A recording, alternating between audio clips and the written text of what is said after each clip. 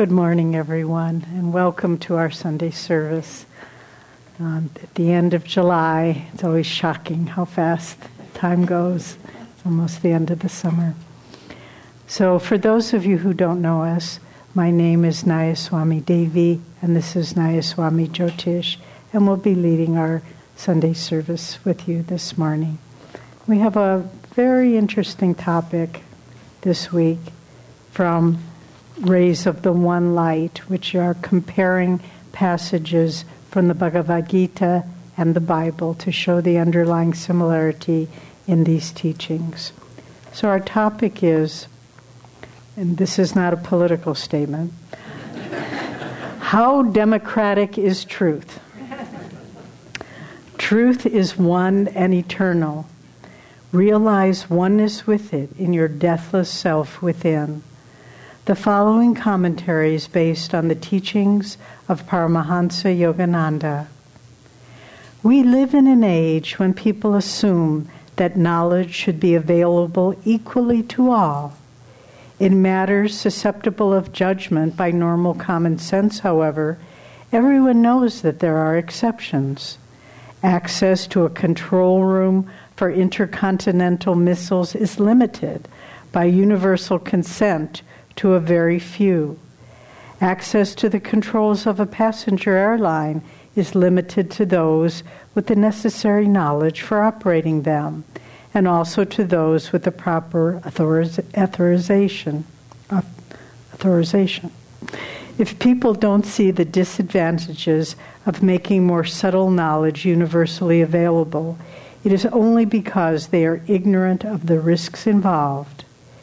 In the case of subtle knowledge, the main disadvantage in making it universally available is the harm it might do to one who isn't ready for it and who might even mock it.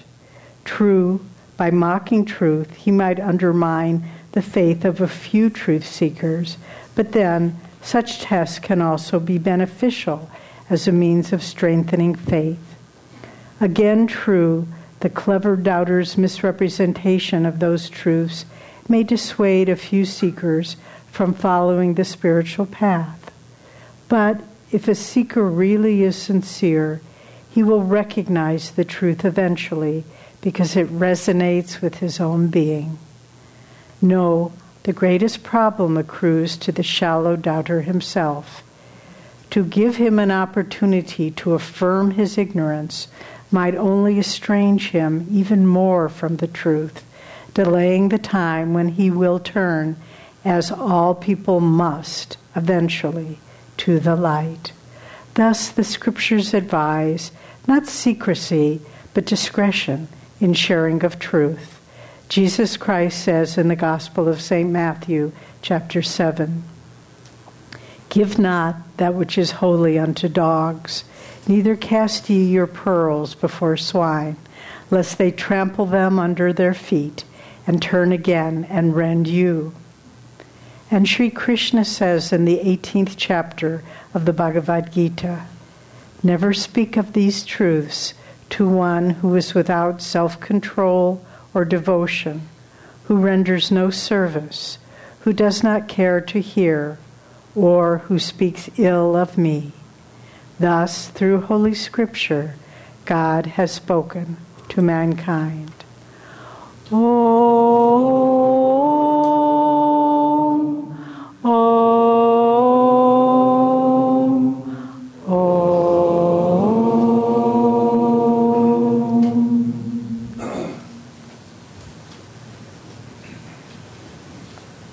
Good morning, everyone. Thanks for coming. So, it should be fun sharing these teachings. You're ready for them.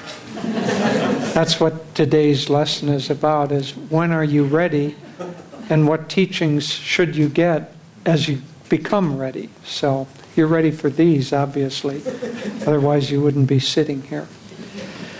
So, I'm going to read from Whispers from Eternity, which are beautiful explanations, prayers, demands that Yogananda wrote that help us understand the proper direction of our consciousness to be open in all circumstances of life. Today I'm going to read his spiritual interpretation of the Lord's Prayer. And since not everyone grew up in a Christian world, those of you who grew up will know that the Lord's Prayer is considered, for Christians, Jesus said this is the way that we should pray. So I assume basically all Christians are taught the Lord's Prayer, although my experience is only in Father Williams's Episcopalian Church in Austin, Minnesota. So, but I'll assume that that's a kind of a universal teaching. So as we were taught it, it is, Our Father who art in heaven, hallowed be thy name. Thy kingdom come, thy will be done, on earth as it is in heaven. Give us this day our daily bread, and forgive us our sins as we forgive those who have trespassed against us. Lead us not into temptation, but deliver us from evil. For thine is the power and the glory forever and ever. Amen.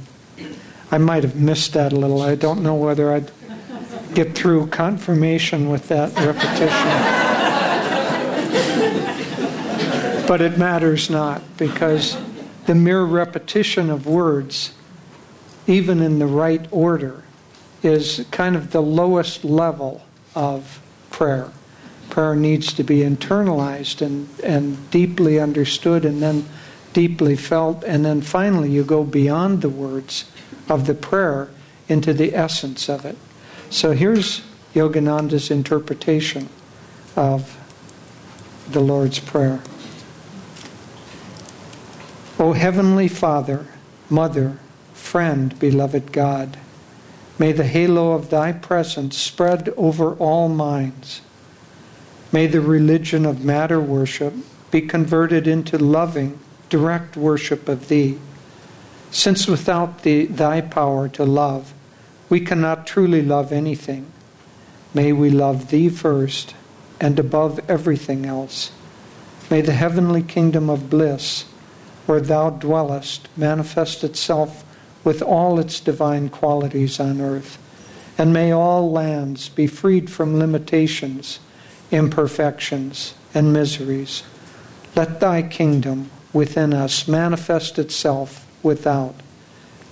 Father, leave us not in the pit of temptations into which we fell by the misuse of thy gift of reason.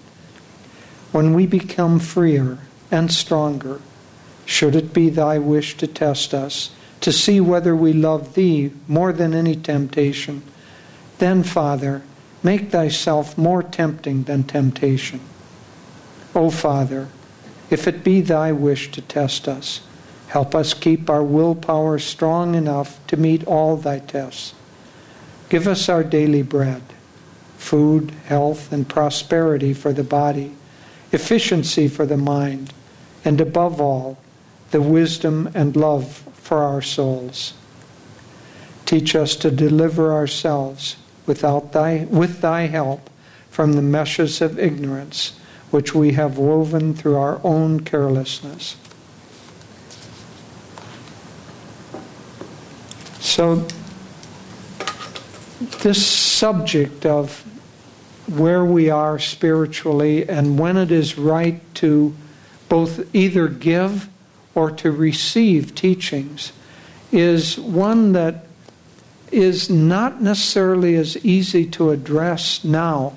I think these things were more or less automatically understood before we got a little more advanced into the age of WikiLeaks and the consciousness that everything should be available to everyone, regardless of their level of wisdom, regardless of their level of commitment, or regardless of any outer conditions, that everyone is basically equal and therefore should have access to everything that everyone else does. Well, everyone is basically equal as a soul, but as the reading pointed out, Everyone is not basically equal in the knowledge that they have or the discrimination that they have. If you believe in democracy, the next time you get sick and need an operation, just go out on the street and see, tell the people what your problem is and get a vote.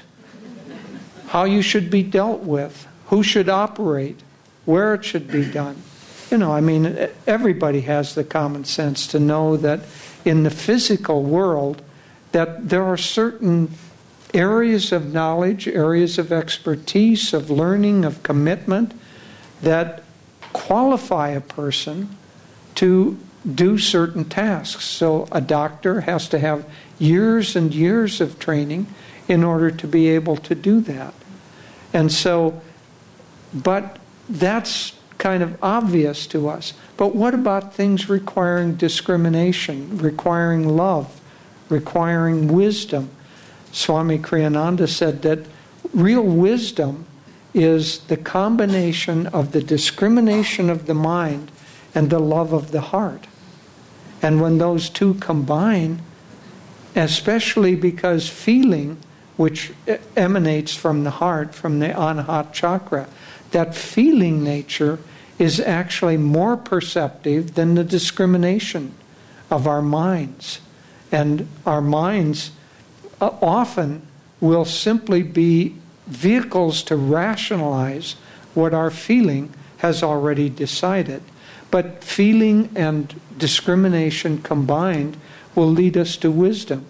Well, for those people who have not developed refined feelings and not developed very much discrimination, then should they be given equal access, one, to teachings, and secondly, to the power over others of making decisions that might affect other people's lives? I would say no. WikiLeaks might have a different answer for that, but I think we're in an age, much like early teenage years, where we're in an age of rebellion. And that age of rebellion makes us unavailable or unwilling to have higher teachings. As we end the service today, we will read the Festival of Light. And in that Festival of Light, there's a story of a bird, which I will read. And that's basically the story of the bird, is basically the story of the soul's. It isn't really the soul's evolution. The soul comes in with knowledge, but as it comes into the ego, meaning the soul identified with the body and the personality, that identification gradually has to evolve until we see ourselves in a much more expansive way. So the story starts out, and for those of you who know the Ananda symbol, I don't think Swami did this consciously, but the Ananda joy symbol is also the same energy as the story of the bird. And so the joy symbol starts with basically a mountain peak. I wish we had an example here, but basically a mountain peak, and then there's an energy that comes up like that. And in the story of the bird, it says the parents tell the bird to go forth, be fruitful in the gifts we had. This is God telling the soul. Go forth, be fruitful in the gifts that we have given you. Expand and multiply them and share them with others, even as we have shared with you. That's an upward moving energy, but the bird at this point is a hatchling. It hasn't done anything in order to earn those gifts. And so in the evolution of our consciousness, there's a long time in reincarnation when we work on instinctual levels only. And so we don't have... Master said that a tiger, when a tiger kills a prey, even though killing is not the right thing to do, for the tiger it is the right thing to do, and it's instinctually guided. And so karmically, the tiger doesn't receive any karmic demerits, one might say, for killing its prey. But as as we come into the human level, then we're given the freedom of choice. So we have free will, and we have an evolved enough nervous system. The chakras, especially in the subtle spine, are evolved enough for us to achieve enlightenment or achieve union with God. And I'll talk a little more about that later. So what we're always working toward is enlightenment or union with God, because we came from God. We're the ultimate end of this long cycle is to merge back into God and to know that consciously. That's what Master called self-realization. So at any rate, the energy is going up, the bird is going forth, it's already received the gifts, all it has to do is expand and multiply them. And then it begins to think, what else is wisdom if not to keep what is mine for myself? Why should I share my gifts? Why should I help other people? Why should I do these things? And as those thoughts of, see, the ego is the element that separates us from everything else. So as the thoughts of enhancing and strengthening and making more powerful my ego, that draws us into more separation. So in the joy symbol, that first loop comes up, then it begins to go sideways, and then it begins to descend. And that period is called the rebel. The tiny rebel says that. So we go through that period of rebellion. Well, in that period of rebellion, if spiritual teachings are introduced to that soul is going to reject them. It's going to say, no way, you're crazy. Because it's interested primarily, as it says in the Gita, what are the disqualifications, and therefore, if you reverse those disqualifications, one is the involvement in the senses. And so Krishna says those lacking in self-control should not be given these teachings. So if that downward descending phase wants to stimulate the senses, wants to rebel, wants to increase the ego, then to try to introduce teachings in there that say, here's how you overcome the ego, here's how you become detached, will simply lead that person to reject that. And Swami Kriyananda taught us not to give teachings at the phase in a person or advice. He was teaching us, helping us learn how to counsel people. And he said, don't give people counsel that they're going to reject. First of all, just listen carefully. And listen to them, listen to what they're asking behind the questions, and then just answer what they're asking. Don't jump in and give them what they're not ready to hear. We had, in the early years of Ananda, a person who was very enthusiastic, but very lacking in discrimination and common sense. And so one time, shortly after Devi's father passed away, her mother and an aunt came to San Francisco. And Devi went down to visit her mother with this woman who was going down and offered to give her a ride down. So her mother and aunt were staying in the home of her cousins, all of them of Jewish background. And so they came down. This woman goes in. I'm not going to name her. For those of you who know her will probably figure it out. Anyway, she goes in and decides that this is the time to teach these people how to chant. And I think the chant, if I'm not mistaken, was Hare Krishna. So she had tried to get them to chant Hare Krishna with her. And then she exited. Well, so did their interest in this spiritual path exit. And so it was years, decades before Devi's cousins opened up to her life, and Devi's mother opened up sooner. But you see, imposing something before a person is ready makes them reject it. And so it isn't so much for our sake that these limitations are there. It isn't so much for the sake of what we give out. It's for the sake of the welfare of the people receiving these teachings. So here we have the bird in that phase of existence where it's descending and it's in rebellion.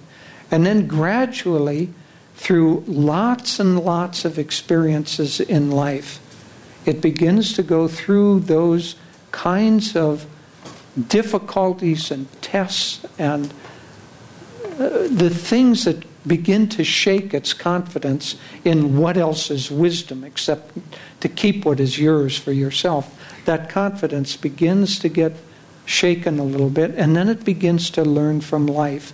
And it learns from the wind and the rain and the night and the night's counsel, and it begins to open up to teachings. At that point, the soul becomes ready to receive spiritual teachings, but only mildly.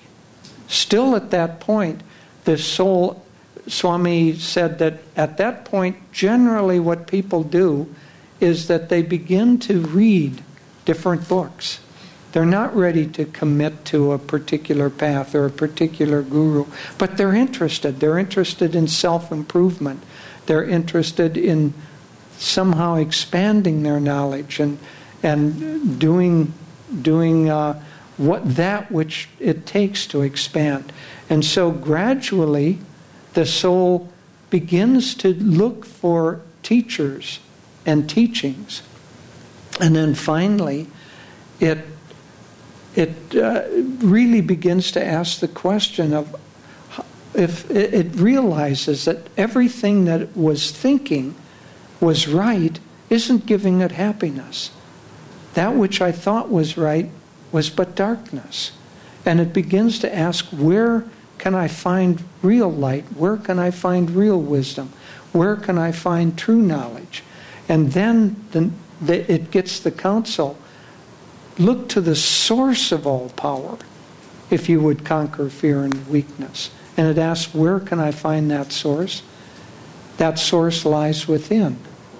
Look within your own self for the source of all power. And at that point, that soul is ready now for the teachings of earlier on, if we had said, forget all worldly pleasures. Get over the ego. Don't get involved in these things. Don't stimulate the senses. That soul would simply reject. But now it's seen that that doesn't bring it freedom or happiness or joy. And it says, now it's ready for the teachings that say, look within. Happiness is within. Joy is within. It's not outside you. And so at that point, the soul becomes ready for that. And then it attracts a teacher, a true teacher. And that true teacher, the guru, begins to open it up. So in the joy symbol, that energy has come up, it's rebelled, it's gone down, and then it comes up in a bigger loop, and it comes up to the peak, and then it receives enlightenment, and then it comes back down. That form of the little bird in the joy symbol comes back down in order to help others. But as we progress, these things that seem sort of symbolic cease to be symbolic. They become real. So an example of that, in the statement from the Bible that we read, Jesus said, cast not that which is holy before dogs. And so it reminds me of a story that happened to Anandamoyi Ma. And this is about symbolism and realism. So Anandamoy Ma was one of the greatest saints of the 20th century, had millions of followers throughout India. And she was a great saint from early on in her life. Even as a teenager, she was mostly in samadhi and many, many experiences. So she had almost no schooling. But when she needed any knowledge, it would just be there.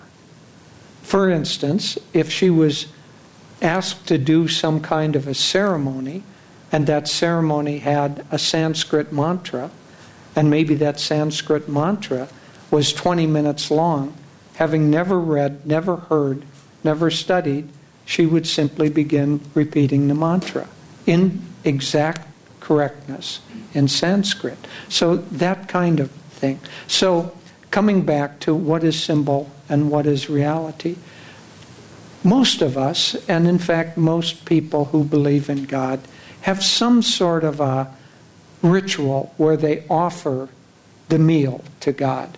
We sing a little song, and which offers that, and others say a prayer, and so on. So that's a very nice thing to do. It's a very good practice. But the first level of it is simply saying those words. That doesn't mean that your mind is really offering that to God. You can be singing those words or saying the prayer and be thinking about maybe later we'll go to the mall or whatever it is. You know, your mind is just out there. You aren't concentrated. As we read with the affirmation, you're not focused on what you're doing. You're just going through a kind of a ritual. Well, deeper than that is the true offering, where you really do, you concentrate, you have the awareness that everything that you take into your body, the food that you're going to eat, the air that you breathe, the sunlight, it's all provided by God for you. And you offer back, in remembrance of that fact, the little bit of food, and you ask that it be purified, so that when purified means the food doesn't need purification, your consciousness needs purification. So that when you eat that food, you eat it in remembrance of the fact that you are being supported by all the things in life that allow you to live. And so we have a friend, had a friend, I think we still have a friend, but she's not in the body any longer.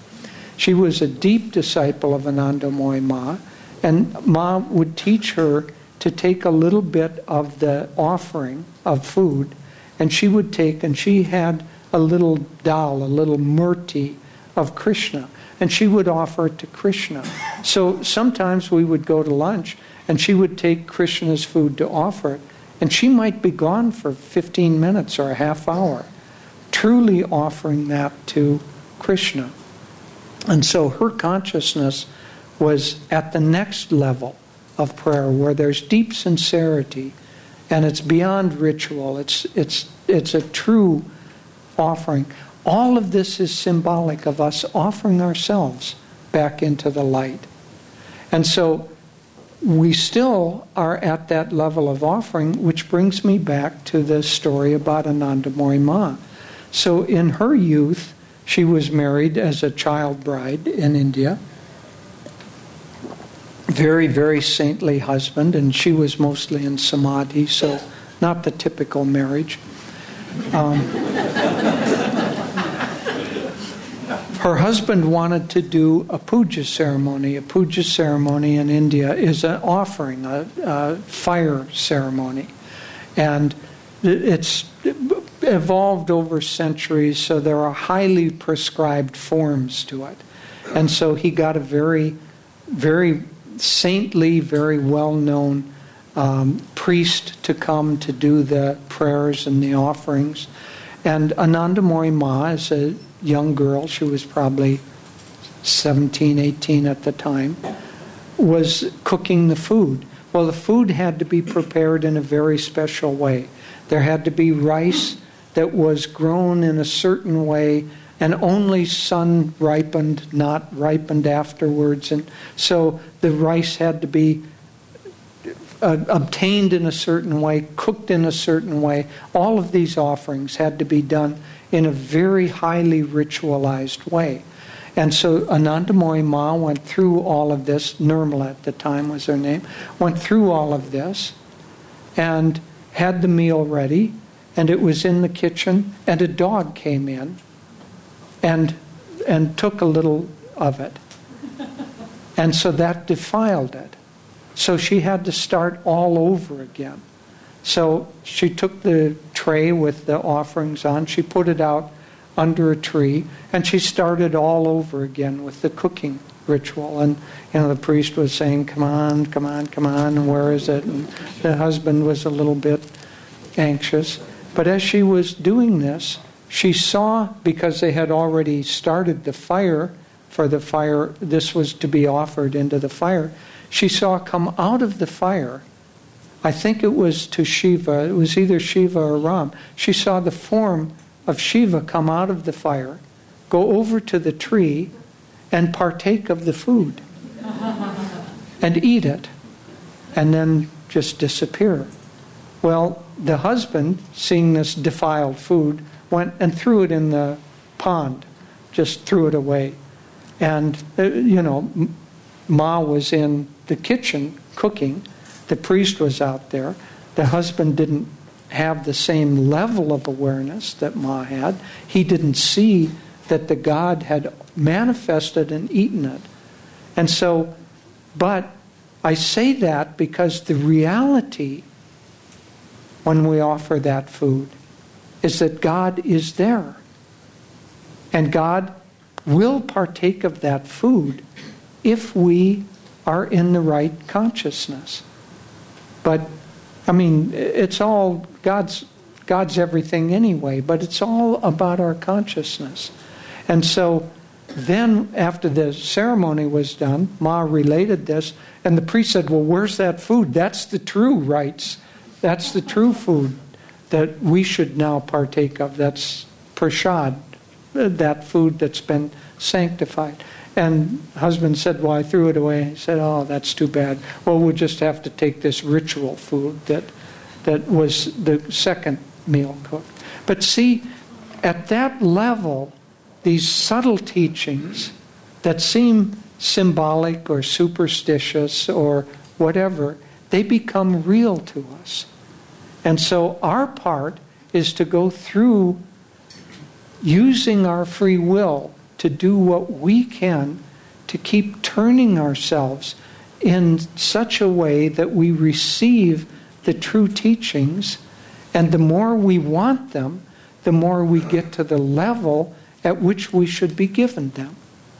But if we're rejecting them, Master said, God won't manifest to most people, because if he did, all they would want to do is argue with him. I think it was Mark Twain who said, many people want to serve God, most of them in an advisory capacity.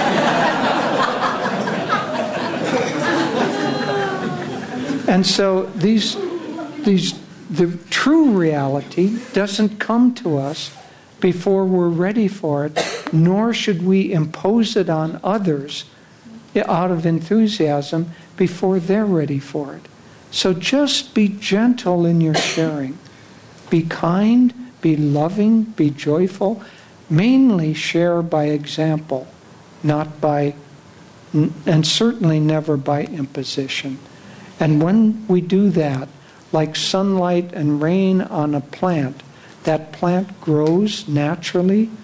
It grows up to the point where it's ready to receive the nurturing or the pruning or the whatever it is that will help it produce fruit again. And so it's all part of a beautiful process. But here we've been talking about what the natural stage is. So when we read the story of the bird, listen with fresh ears to it, because I think you'll understand it a little better. God bless you.